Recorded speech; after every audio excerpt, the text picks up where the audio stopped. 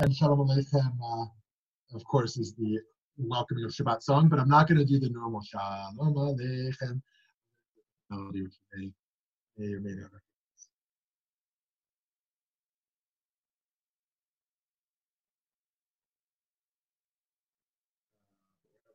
Let's give it a second.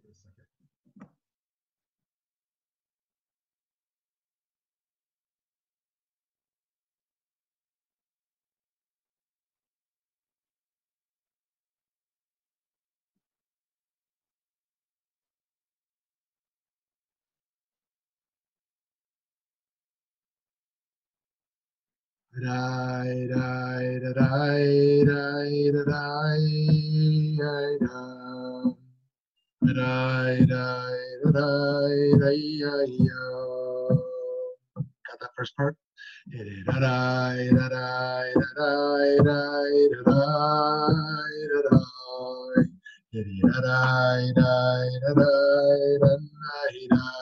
part two. Got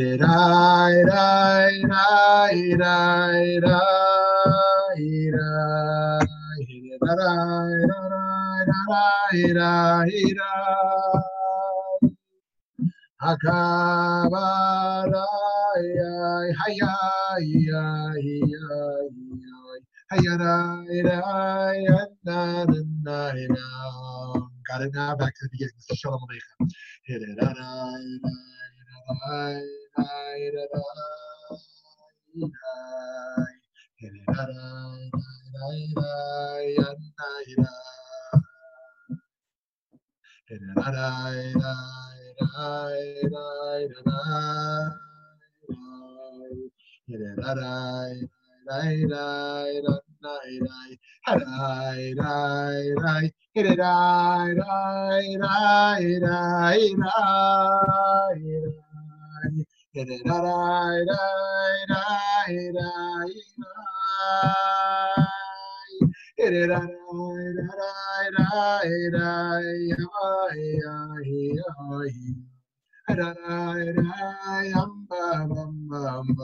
Join me one last time.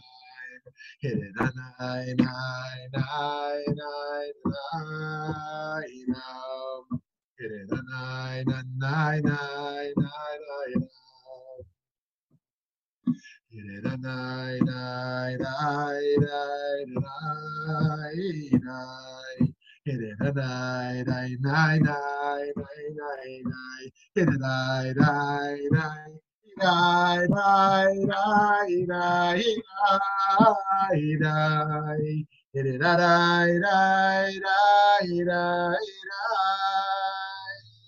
Hit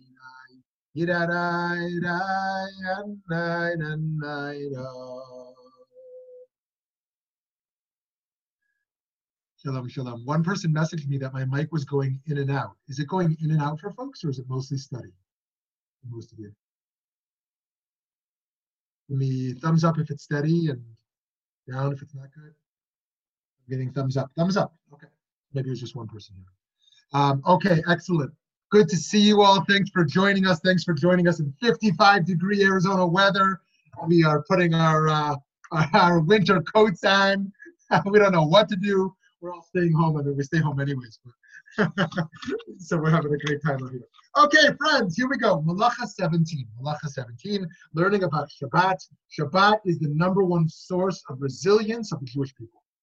The Jewish people have survived because of Shabbat. Of course, there's more to the story. But this is something that, as famously was said, that more than the Jews keep Shabbat, Shabbat keeps the Jews. So Mesach, with Mesach, mounting a warp or stretching threads onto a loom. We encounter the first malacha involved with the weaving process. The horizontal threads in woven material are called the woof, or the weft, and the vertical threads are called the warp. Before one starts to weave, one must thread the warp. This is what Mesach is concerned with on an ethical level, crisscrossing perpendicular threads. To create fabric, one must weave together the warp and the woof. And with this ability, one has the freedom to create an infinite number of designs with different colors and patterns.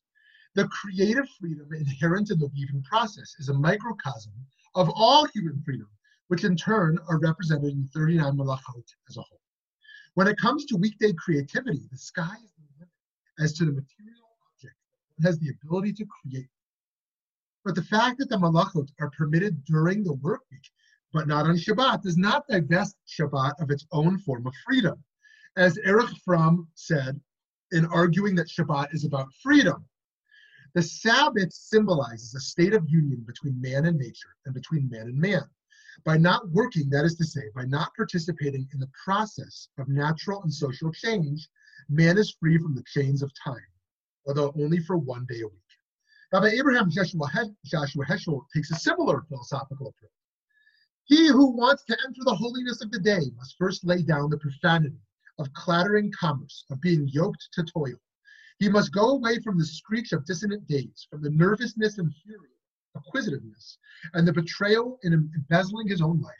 He must say farewell to manual work and learn to understand that the world has already been created and will survive without the help of man. 6 days a week we wrestle with the world, wringing profit from the earth. On the Sabbath, we especially care for the seed of eternity planted in the soul. Part of what this freedom inspires in us is the notion that each of us strives to be our authentic selves. For example, PET scans show that not all brains work the same way, right? This is only a medical evaluation, not a spiritual. And although there are economists and psychologists who would have us believe that human behavior is entirely predictable, we know from experience that every human is unique and is empowered by choices of self-interest, altruism, or something else on the spectrum entirely. What will we choose to weave together to create an interwoven fabric in our lives?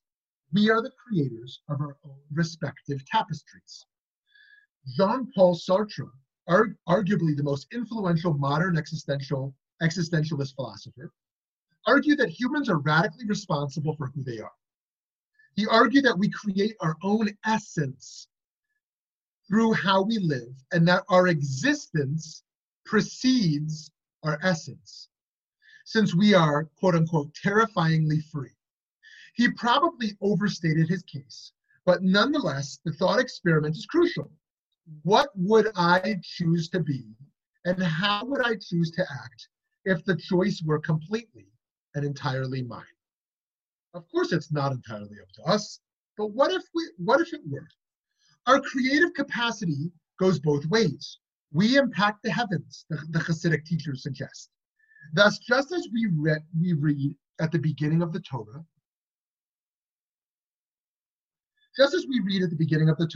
about the divine creation of the world in which humans live, the Malacha of Mesach reminds us that we can be creative as well, and that human creativity extends to the imaginative ways in which we reach the highest spiritual heights to interact with the divine. Through these interactions, we also develop our own selves. One way to think about the human ability to create is to consider the creative impact of our interactions with other people. This aspect of our lives on earth is embodied in a Talmudic teaching that prescribes a blessing. Tell me if you've ever heard this.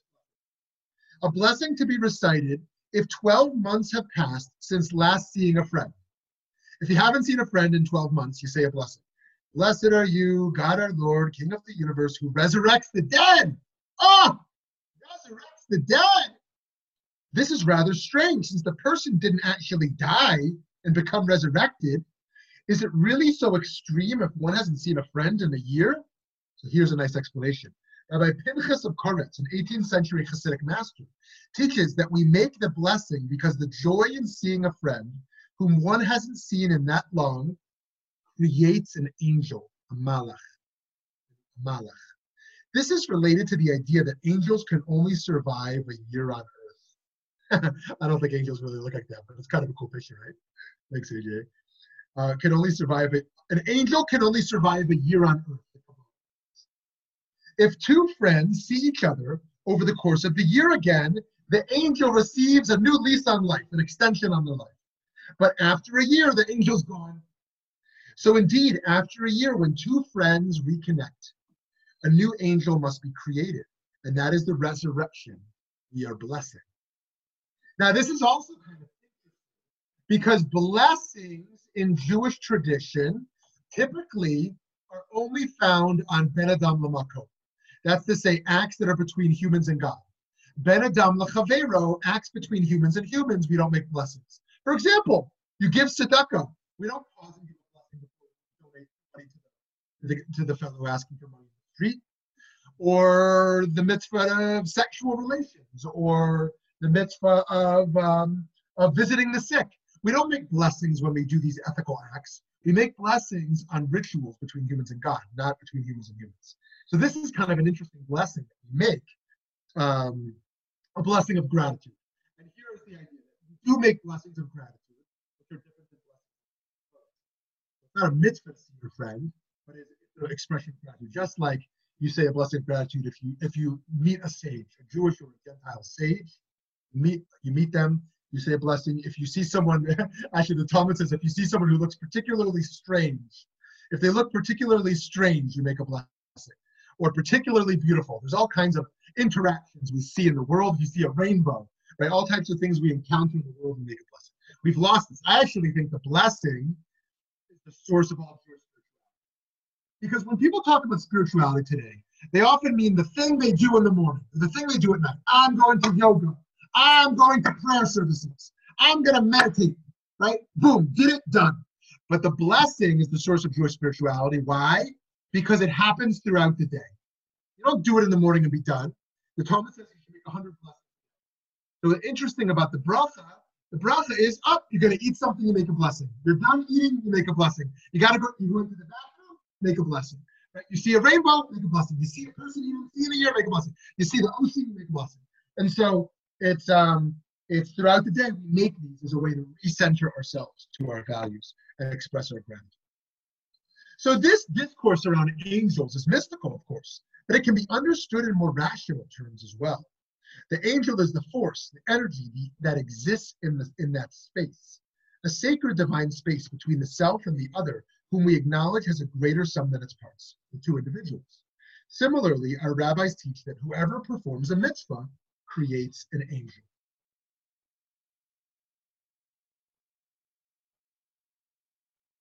Indeed, our freedom creates angels above and below. Our freedom leads to gratitude and to our Creator. In experiencing gratitude and in loving God, one comes to love God's creation and the totality of God's creations. The Maharal of Prague writes, love of all creatures, I don't think he looked at all like that, but that's the statue that's up there. Maybe he did. Love of all creatures is also love of God. For whoever loves the one loves all the works that God has made.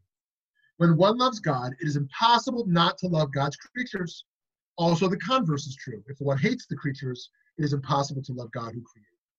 That's the Maharal of Prague. God created and continues to create beautiful creatures, each one wholly unique and never to be replicated in history. To love God is to love the divine creations. Another Hasidic teacher, Rabbi Avraham Chaim of Zlotchov, seeks to reconcile human freedom with divine omniscience. Here's what he writes. This is from quoted in Torah Tamagi. It is written, God planted the garden in Eden from before. Our sages comment, that's a cover of one of our publications. Our sages comment that the Garden of Eden or paradise was created before the universe. What? A primordial Garden of Eden? How could that be? The holy Rav Dovber, the Maggid of Mezrich, it says the Mezrich Maggid, typically called the Maggid of Mezrich. Also, he asked, how was the Garden of Eden created before man? Is it not true that each person creates their own Garden of Eden through their good deeds? This being so, where was this Garden of Eden before humans were created? He explained that for God, past and future are exactly the same. God looks and sees until the end of all generations. The delight that God has from the righteous who would do God's will therefore existed even before the righteous were created. The delight came before God, causing to create the Garden of Eden. So this is very interesting. This is one of the ways we address the stira, the conflict between free will and divine omniscience. If God knows everything, then how are humans free? What do you mean? God knows what you're going to do, so you're not free to do it. God already knows what you're going to do. It's clear. So we say God exists outside of time. It's not linear, past, present, and future. Because God exists outside of time, and it's not sequential, God can see what's going to happen, and that means that free will is still there. Yes, still more to talk about. More to talk about on that issue. To give a sense of how uniquely creative humans are on the subjective level, and how free their minds are to develop creative thoughts, Deepak Chopra writes, oh, you didn't think we were going to talk about Deepak Chopra today, did you? You never know what's coming your way. He writes, although everyone's brain can create countless thoughts, just to take a number, at 10 thoughts a minute, a single brain would conjure up more than 14,000 thoughts a day, 5 million a year, 350 million in a lifetime. Think about that. 350 million thoughts in a lifetime. 350 million thoughts in a lifetime. We are our thoughts, and each of us creates worlds in our minds. At this very moment, we are creating worlds in our minds. And we have freedom to think about what worlds we create through the most creative sphere of all, the sphere of the mind. And this creative uniqueness gives rise to a well-known ethical truth. Now I'm quoting from the Talmud and Sanhedrin, one that many of you have heard before. Adam, was created alone in order to teach us that causing a single to perish is like destroying the entire world. And saving a single soul is like saving the entire world. Another teaching, Adam was created alone for the sake of peace, so that we cannot say to each other, my ancestor was greater than yours. We are all created from the dust of the earth, and none of us can claim that our ancestors were greater than anyone else's. You know, I saw actually that there's a philosopher who talks about the afterlife, and he doesn't talk about the afterlife such as Olam Haba, the next world, but he talks about afterlife as the life we have left behind for those still living on Earth. And he says this is an alternative way to think of the afterlife, that it is not where our soul goes after this world. That's a whole conversation itself. But the life we have left behind for those who are still living here, that is another form of afterlife that we can talk about, kind of the legacy we have left to our family, to the Jewish community, to the world, as being a form of afterlife. Rabbi Dr. Yitzhak Greenberg builds much of his theology off this preceding passage. Here is one of his most acute accountings of how human dignity is bound up with human uniqueness. Now I'm quoting from his commentary on Pirkei Avot. Human beings are beloved because they were created in the image of God, according to Tractate Sanhedrin 37a, which is what we just quoted. Anything created in the image of God is bestowed with three intrinsic and inalienable dignities. First, infinite value. Saving one's life is equivalent to saving a whole world. That's what we said. Second, equality. And third, uniqueness. Images created by human beings, such as on currency or stamps, can be replicated in mass produce. But each human being created by God is like no other. The latter quality is the mark of being created in God's image, for even identical twins are not completely identical. Uniqueness bespeaks human free will, which enables individual divergent responses from every person in every situation. Honoring the quality and uniqueness implies democracy. Respecting the dignity of uniqueness implies rejecting stereotypes and unfair generalizations. But now I'm done quoting Yitz. But a human being isn't created to be a finished product. The world is created to be refined. It continues to be refined. When the Torah says, which God created to do, it's telling us that the world is full of imperfect things. As the Midrash states, everything created during the 6 days of creation requires rectification. That's from the Pesachta Rabbati. Okay, just a page and a half left here. Consider an early refinement process by God based upon a Talmudic legend, which understands the origins of, quote unquote, the two great lights of creation. The story suggests that while the contents of the world face a constant challenge to recreate themselves continually, even God can take the process of recreation too far. An ancient Talmudic legend explains the presence of atonement offering among the sacrifices for the new moon, generally seen as a time of feasting. It tells a tale about the sun and the moon, originally created as, quote unquote, the two great lights. and why God needs to bring an atonement offering. God does teshuvah, God repents. Here's what it says in the Talmud, in Chulin. God then saw that sunlight needed to be stronger to create the bright light of day, while moonlight should be dim to faintly illumine the night. Go diminish yourself, God said to the moon. When she protested, God had to force her to be smaller, and God made her light to wax and wane each month. But divine justice understood that this was wrong, that God had sinned in retracting the moon's original equality. Life as God created, or as it emerged from within the one, is not fair. Therefore, God said that on each day, each new moon day, each new moon day among Israel's offerings were the obligation to bring an atonement for me, because I diminished the moon. I laughed because I was saying to my kids on the way to school this day that Sunday is called Sunday because of the sun, and Monday is called Monday because of the moon. And then they asked the next natural question, so what's Tuesday? What's Wednesday? And I should have thought about that before I started explaining, because I have no idea. So if you know something, post it in the chat here. Why do we call the other days what we call them? Saturday, is that because of Saturn? I have no idea. So tell me, because you can tell me why the days of the week in English are called what they're called. In any case, we said here, moon day. So God does teshuvah, God repents. Thursday is Thor's day. Okay, yeah, okay. Worry about what's going on over there.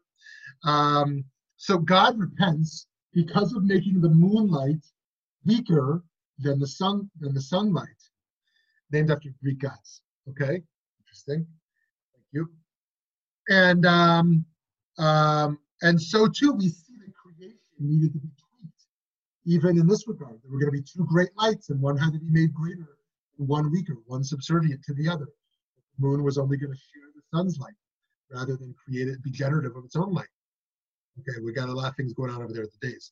In this thread, we see that not all creations are good just because they are new or because they are the product of creativity. In the Torah, the first divinely created weapon appears early. The first weapon, right? This is in Genesis 3:24, followed soon after by the first humanly created weapons. Genesis 4:22. Weapons were a tragic, although perhaps necessary, form of progress in ancient society, enabling the vulnerable to protect themselves. What do you think? Was a weapon progress? The creation of a weapon. You could say, oh, weapons are instruments of murder, of destruction. But you could also say this enabled the vulnerable to protect themselves. So how do we understand, are weapons inherently good or bad, or are weapons like technology? They can be used for good or for bad. You'll share your thoughts if you want. But it did not take long for violent abuse of these creations, of course. Civilization continues to progress technologically as governments and societies must take increased responsibility for the violence for which the output of that progress is used. We collectively continue to face the complex divine challenge that we mold the wonders of creation to the needs that they appropriately serve. Indeed, one midrash imagines the Satan. Who's the Satan? Satan. People think Satan doesn't exist in Jewish thought. Of course Satan exists. If you just read the book of Job, you see it, that we have the satanic figure. One midrash, of course, it's not as prominent as in the Christian thought. One midrash imagines the Satan in conversation with God. The Satan thinks that as a creator, the Satan is similar to God, missing the point of creation entirely. Here's what it says in Mark Shapiro's book, Changing the Immutable. Quoting, no, this is a mistake. This is not quoting Shapiro. This is a source, a midrash that was merely quoted. Okay. For you created heaven, I created earth. You created firmaments, I created deeps. You created animals, I created demons. You created good things, I created bad things. You created the Garden of Eden, I created Gehenna. Gehenna means hell. The Holy One be blessed, said to him, who was in this world, you say to me, I created Gehenna, so pass into the midst of Gehenna. And that's the Midrash explanation as to why Satan is pushed into hell, right? Because to be pushed out of that space. And so Satan thinks that he's equal with God as a creator of the evil, as a juxtaposition or a a counterweight to the good. It is precisely our ability to create, indeed to do good acts in creative ways, that led Rabbi Joseph Soloveitchik to argue in favor of more concern with this world than the next. We just did a class a week or two ago on the centrality of Olam Haba, the afterlife in Jewish thought. But Soloveitchik was of the 20th century camp that argued that Jews should focus more on this world than the next. And here's what he writes. The halakha is not at all concerned with a transcendent world. The world to come is a tranquil, quiet world that is wholly good, wholly everlasting, and wholly eternal, wherein a man will receive the reward for the commandments which he performed in this world. However, the receiving of a reward is not a religious act. Therefore, halachic man prefers the real world to a transcendent existence, because here in this world, man is given the opportunity to create, act, accomplish, while there in the world to come, he is powerless to change anything. This is one of the reasons, actually, why we're told not to wear mitzvah objects in a cemetery, right? For example, one who wears tzitzit or a talis, to not wear that externally because it's mocking the dead. The dead no longer can do mitzvot, and we're showing right in front of their grave that we still have the power of freedom to do mitzvot. Okay, so to conclude, when we create fabric, what or who are we creating it for? Are we going to keep the poor warm from the cold? And how are we creating it? Are we using oppressed labor, or are we creating the fabric in an enlightened manner? Are we weaving a beautiful tapestry to inspire acts of goodness? Or are we weaving out of ego, self-interest, merely to produce something new, different? What is it that we spend our lives toiling over in our warp and woof? The work is hard, but it can have a deep purpose aligned with, indeed, woven into our souls. Thank you, friends. I'm going to pause there, and I would love to open the conversation, questions and thoughts, agreements and disagreements. Don't forget to unmute yourself.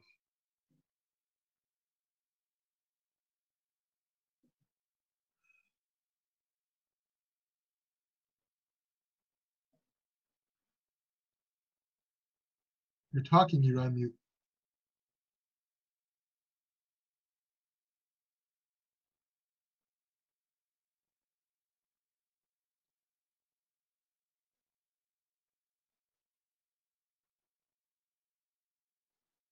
Wow, this never happened. Silence. Rabbi, this is Eric. Hi, Eric. You mentioned earlier about loving all God's creatures, but then talked about that within the of all God's creations and creatures, there could be weapons. How do the different scholars, Midrash or Talmud, kind of explain the possible contradiction of to love, but yet to love those creatures, but yet those creatures there could be some like emotional reasons to not love those creatures too. Okay, awesome. I love that. I love that. There's a number of things I want to say there because it's such a good question. So let me just pause for a moment so others can reflect on this question too.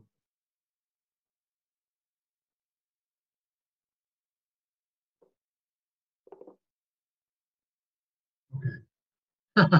Where to begin? I love it. So many unfairly have compared Judaism to Christianity by oversimplifying by saying Christianity is a religion of love and Judaism is a religion of justice. Now, it's not hard to understand why someone would come to such a conclusion because Christianity is very simple. I don't say simple, God forbid, as a derogatory word here. I don't mean to discredit Christianity's arguments by any means, but it's rather simple. That the idea is Jesus came and Jesus' disciples came and said, you know what, Judaism got it all wrong. Too many rules, too many mitzvot. Let's simplify this to the essence. Believe in God and love humanity. Of course, Christianity is more than that. And I also, even if it wasn't more than that, that itself can be powerful. Jesus, to love God and love humanity. I mean, you know, what a beautiful idea. And yet Judaism said, actually, love doesn't work like that. Love is going to have to be concretized into actions and laws and rules and justice seeking. And so we're going to need a very complex system to maintain such a commitment. Now, it's a great debate, which we're not going to have now, as to which can be more successful at for example, fostering nonviolence. Christianity's history is the furthest thing from nonviolent. But again, that's not a critique of Christianity. It might just be human nature, and Christianity is trying to tame that. But even the blood on the hand of popes and the like. Now, some people say, oh, Judaism is more successful at curbing such violence. Well, that's not necessarily true either, because it may simply be that we were powerless, that Jews were powerless for millennia and didn't have the power to be violent. Today we do see violence, and we'll have different interpretations of that now that Jews have sovereignty in the Middle East and how to make sense of that complicated situation. Nonetheless, it's not fair to simply say that Jews weren't as violent as Christians throughout history simply because we weren't violent. But the response here, I think, what we could say about Judaism is a very non-naive perspective of human nature. What would a naive philosophy of human nature be? Humans are fundamentally good. Humans are fundamentally good and will fundamentally do good. That's just empirically not true. And Judaism understands that even the people who are the most good are going to make such mistakes every year that they're going to beat their chest at Yom Kippur, right? No one is going to be exempt from Yom Kippur, right? Everyone has a lot of things to repent for each year. And so, and that's even the most righteous of people. And so I think the philosophy of human nature there is that humans are not fundamentally evil, as major segments of Christianity will argue, right? That humans have fallen from the Garden of Eden and we are inherently sinful. Judaism rejects that philosophy that humans are inherently evil, inherently leaning towards sinful behavior, and also rejects the optimistic viewpoint that humans are fundamentally good. In fact, I think the most dominant philosophy throughout Jewish thought is that humans exist within the tensions of impulses, the Yetzer Hara and the Yetzer Tov. We have an inclination in us to do good, an inclination in us to only feed our own self-interest, and these are at war constantly. The altruistic impulse and the self-interested impulse, right? The selfish impulse and the giving impulse.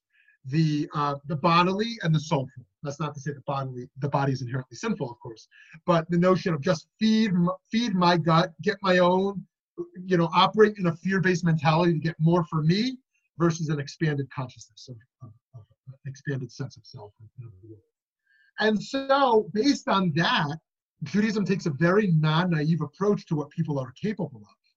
And thus the laws are in place to protect the vulnerable from such harm. We don't just rely on love, we create systems of laws and protections to protect the vulnerable. That's why a Jewish wedding is very unromantic when we read the Ketubah. The Ketubah says nothing about romantic love. It's like, here's your obligations to clothe the person and feed them and take care of their sexual needs, right? And take care of everything that they need, right? Because this is what love is about. It's about obligations, taking care of each other. This is not about like candles and a nice glass of wine and beautiful music that we're going to dance to. Okay, enjoy that if you want to do that, right? Romance is wonderful, right? But love is about taking care of each other, physically, emotionally, spiritually, taking care of each other. And that's why actually there's a whole disillusionment in American society around love, because this romantic connection is so rare that people get disillusioned. Oh, my relationship isn't good because when I watch TV, it tells me that loving relationships are supposed to be really fiery, passionate connection and engagement. And that's not what mine looks like. We must be doing it all wrong, right? But in fact, we might not be doing it all wrong at all. We're taking care of each other according to Jewish law, and you're not feeling fired up all the time. Maybe that's okay. So to go back, so I think this idea is that we need actually progress. However we define progress is not about human nature. Human nature doesn't progress. We are as barbaric as people were in, go back to whatever time period you want to say was most barbaric. You know, the Middle Ages, you know, cavemen, 3,000 years ago, right? Pre-Greek philosophers, when there wasn't even any philosophy yet, anything we call philosophy. So whenever we consider, oh, those barbaric people, they sacrificed children, and there was no legal recourse for raping women, and there was, you know, you could burn dogs alive. I mean, people still burn dogs. You could do whatever you wanted. I mean, the things people could do. You could have a pogrom, and there's no international law. There's no notions of human rights. Point back to whatever you consider to be like the pre-modern, the pre-legal times when there was no any type of group. Okay, I would argue our human nature is exactly the same as it was then. We are just as barbaric as we were then. What has changed? Our external structures. Now, of course, in human evolution, there's changes, but that evolution isn't over the course of 2,000 years. That's over a much longer period of time. So what's progressed are the societal structures, right? If people believe democracy is progress, if people believe concretizing human rights into systems of law is progress, if people believe feminism, women's right to vote is progress, if people believe the end of modern slavery, of course slavery is not gone, there's tens of millions of slaves in the world, but let's just say slavery in America is progress. And the list goes on. What progress looks like, however we define it, is not human nature, but in our social constructs, the systems of law that protect people.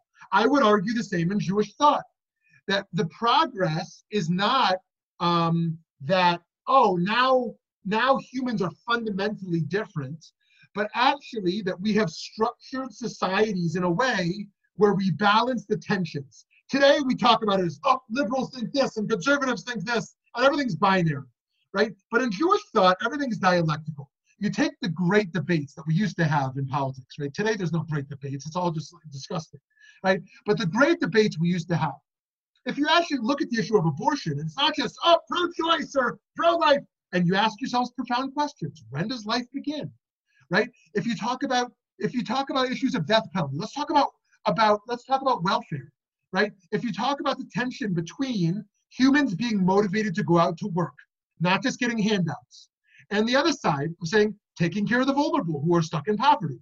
What's the balance there? How do we find the balance between humans taking responsibility for going out to work and not relying on government handouts, and taking care of people who need help to survive? Right? There are great debates of tensions.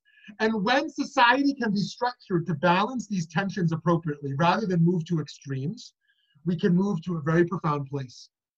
And so one form of progress, according to Jewish thought, we explored this yesterday, is Jews having a nation state.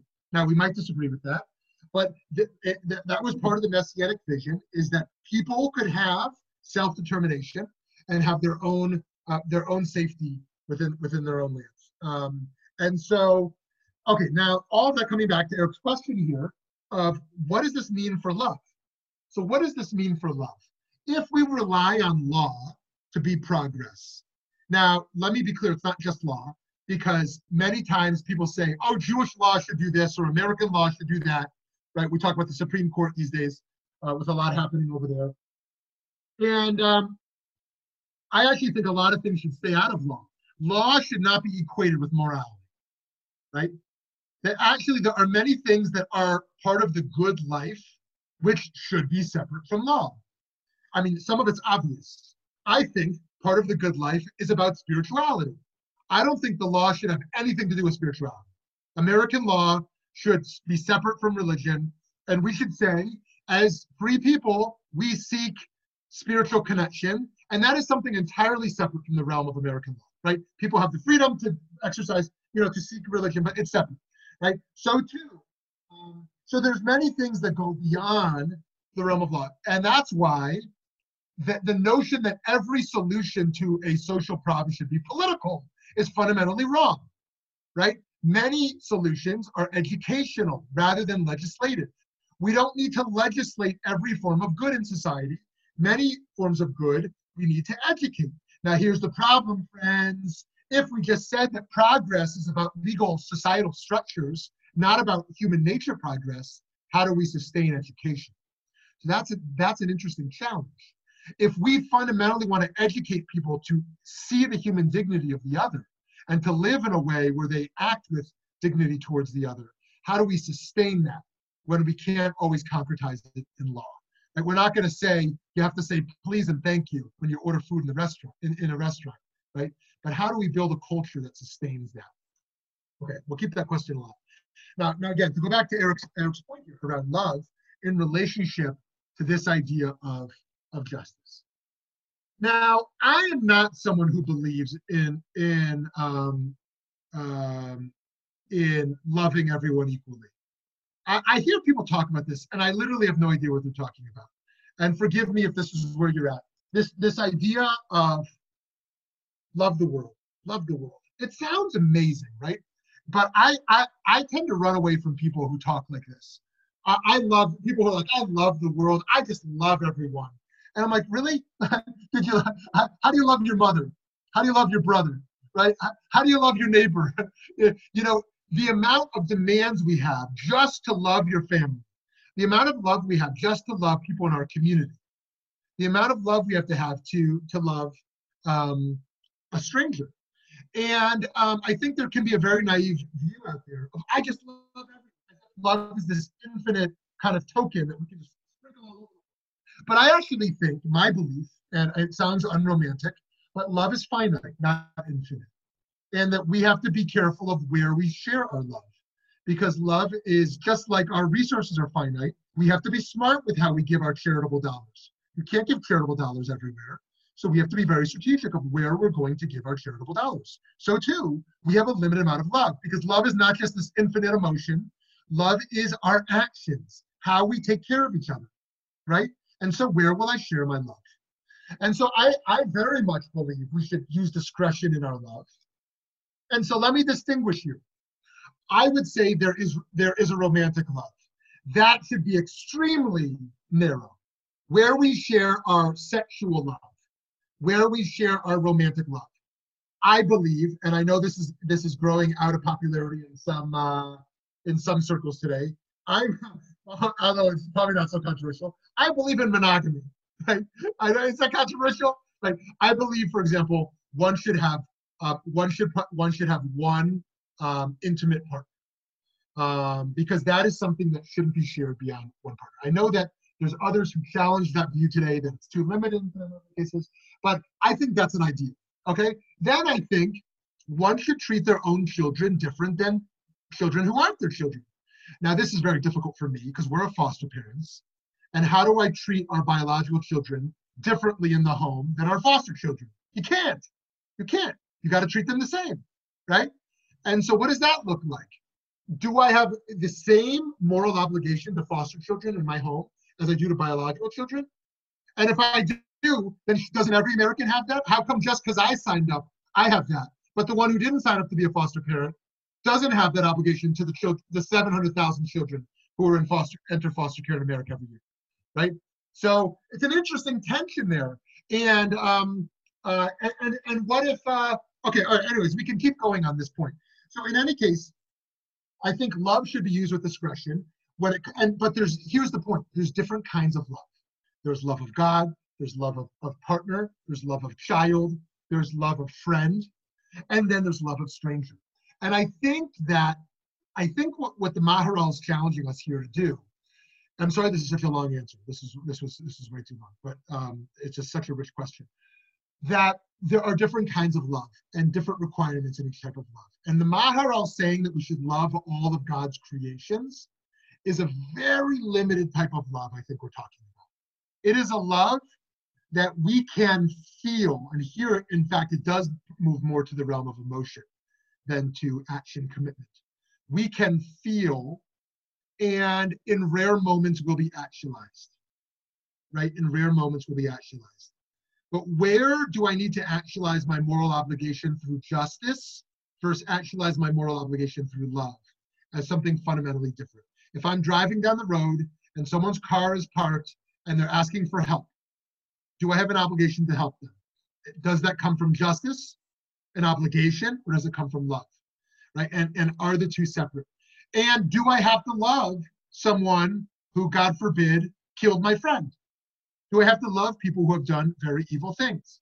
There are those who suggest out in the world, if you want to heal, you need to love even the oppressor, right? I'm not of that camp. I'm not of that camp. And I actually think that the part that we love of them is something very abstract.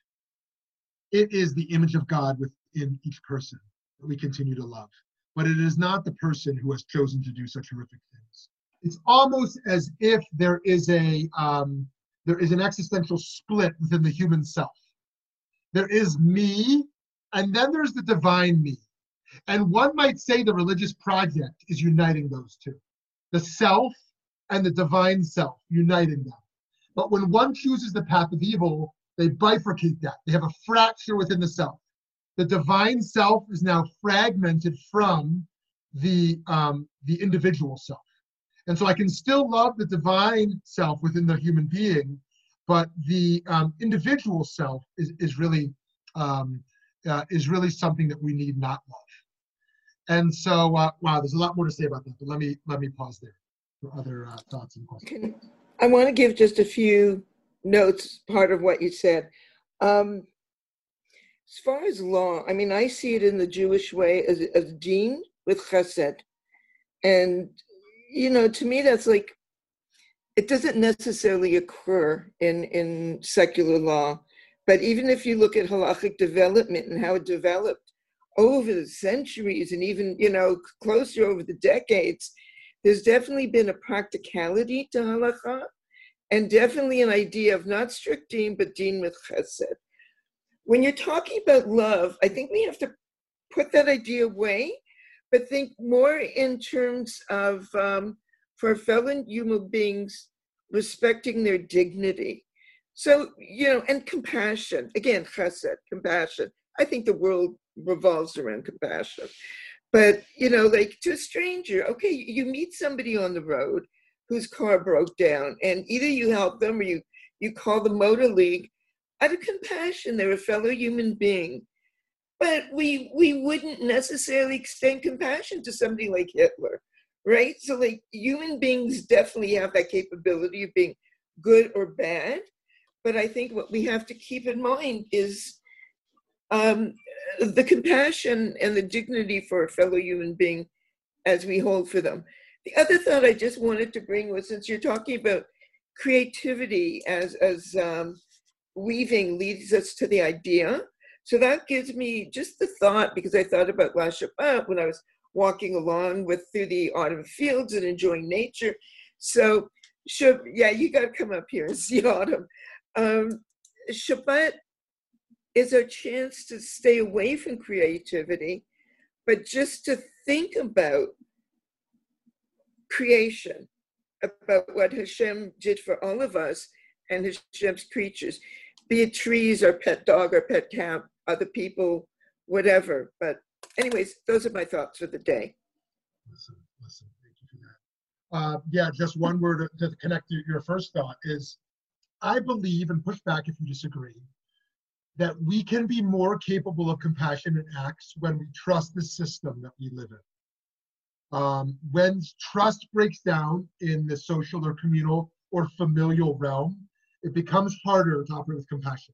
But when there's a general sense of trust, that, going back to din and chesed, like you said, law and kindness, or judgment and kindness, that when we feel the society is just, or the community is fair, or the family, there's some level of structure that exists there, our ability to rise beyond the letter of the law, so to speak, and be compassionate when we feel safe can be more possible.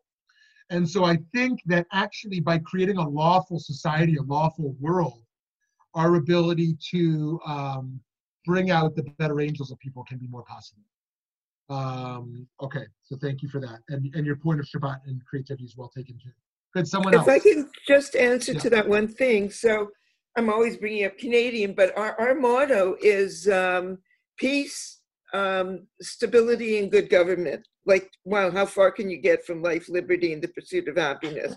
But when you live in a society where the idea is more communal and the idea is more about peace, and you trust government, that's definitely a way to create a more compassionate and caring society. Okay, someone else. Yeah, Eileen, hi. Hi. I kind of thought when I saw the picture of the loom, and I think everybody weaves their own tapestry, and some people do a better job at it than others. Right. And so I think part of what this conversation around weaving our own tapestry is about the narrative of our life. That we have a life narrative, and we learn how to weave together these pieces, the warp and the woof, where we create a coherent whole, a sense of identity and purpose. Where did I come from? Who am I? Where am I going? Right? And how is this all connected? I think there is a form of suffering that comes from sewing without seeing the tapestry. Without seeing the bigger picture. Right. And this is a cautionary point on something that no one offers cautionary points on, but mindfulness.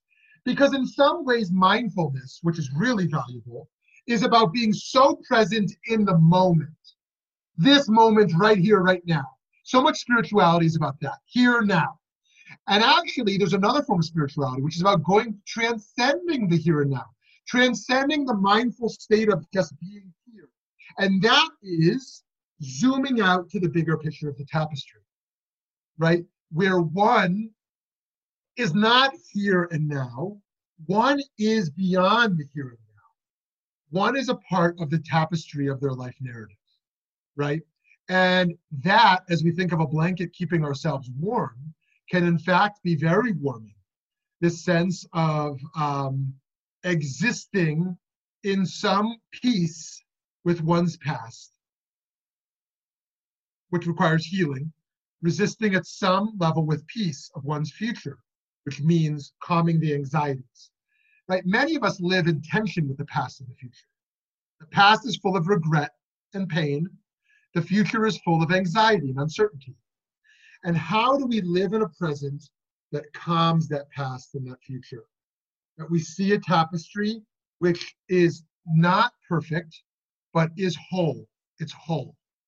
And it's ours. It's ours. And then when we're ready, we can zoom out to see how our tapestries interconnect. And I think that this is the interfaith work. This is the justice work. This is the self-healing work of coming to see the world being weaved in such a way. And part of this is that the parts that we consider to be evil or bad in us, in our past, in the world, inevitably are part of the fabric. It doesn't mean we justify them, but it means we come to peace to some degree with the whole. The whole means there's pain. The whole means there's suffering. The whole means there's alienation, right? There are holes in the tapestry. But this is what is. This is what is. If we're constantly longing for the perfect, we live in a constant state of disappointment. Constant state of feeling like there's some life that we don't have that others have. The grass is always greener, a state of discontentment. American culture is full of discontent, right? That people have what they really want, and I'm not one of those people, right? They have a perfect marriage, they have a perfect relationship with their kids, they have a perfect job, perfect wealth, perfect physical looks, right? And I don't have that. And actually, this coming to peace with what is, I think is a part of what this is, to step back from the weaving process, to see that the weaving is always happening. Another way this is explained is that there's not an act of prayer, Rav Kook says. The soul is constantly in a state of prayer. It's whether we tap into the channel of that prayer. The tefillah is always happening from the soul. It's almost like you can view a channel, like the soul channel to God, and there's a prayer that's constantly happening there. And what it means to pray is merely to attune one's consciousness to the fact that that's happening. we think of prayer, I'm going to go in and open my book and say these words. Okay, that's one kind of prayer. The other kind is to realign our consciousness with that shadow that's being communicated, the divine light within the self and divinity beyond the self, and tapping into the consciousness. So too, the weaving is always happening. On Shabbat, we step back from the active weaving to see the weaving, the tapestry.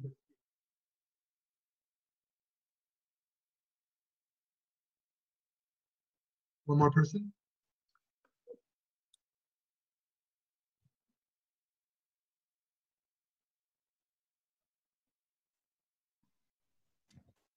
Oh yeah, I have a question. I wrote it in the chat, but I'll just say it.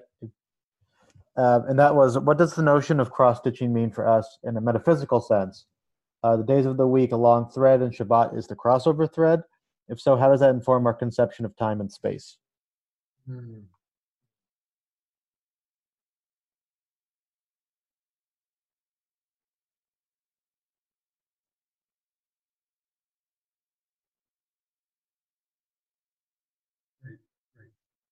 Amazing. So it's a really profound question that he's asking here.